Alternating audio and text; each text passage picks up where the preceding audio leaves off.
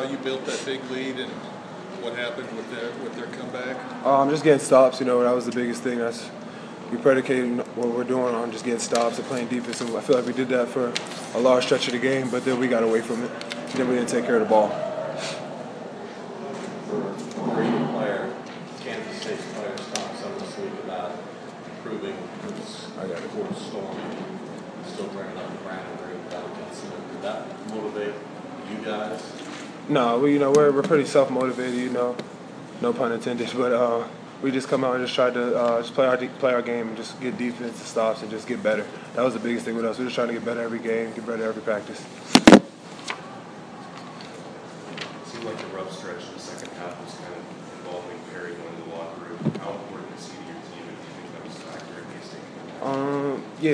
It gave them a little momentum. It gave them a lot more confidence. And then Landon's on the bench too with fouls, Mars in foul trouble, and it was kind of shaky at times, but we pulled it out. Just getting stops.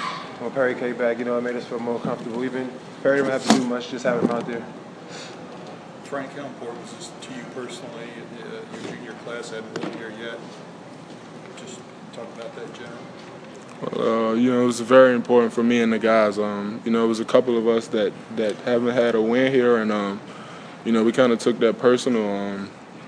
We just came out, execute the game plan, and do the things that Coach wanted us to do to give us the best chance to win, and I think that's what we did. How tough was it down the stretch? Some of the big guys in foul trouble. Perry was in the dressing room getting stitches or whatever, and they were making that straight comeback.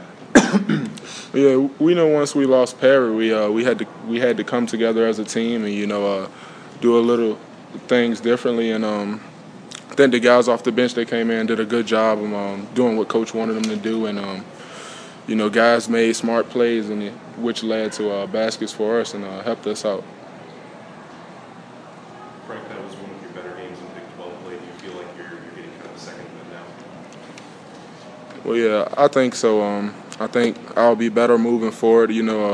This game helped me out. I haven't been my best in the past games and things like that, but somehow we still been getting the wins, and thanks to Devontae, another great point guard, and my great teammates. But we use this game to help get us better moving forward. Hey Frank, I saw you screaming with about 10 seconds left up to the crowd. What were the emotions for you this late in the game? I was just happy. Like I said, we haven't had a win here since I've been here at KU, and I was just saying, let's go. I was just happy at the time. Anything? I think it was Steve again today. He had a really good game against K-State the last time, and he came out off the bench and played real well for you. That's big. Him coming in and doing that, it really sparked us. That really got us on that roll. Him coming in hitting those big shots. He played great defense on the wings and stuff like that. So it was big for him, and it's a good confidence booster for him. Frank, I believe you guys are 2 games up in the Big 12 now, with 4 to play. What's been about this recent stretch? How do you feel about where you position yourself at this point? Well, we're in decent position. We're not satisfied where we're at. We're not satisfied with the team that we are right now. We still can get better. Still a lot of things we can do better, and definitely have to get better on the defensive end. And we're looking forward to a good team on Tuesday with Baylor, and we'll go practice tomorrow and Monday, and we'll hopefully go up there and get the win. All right,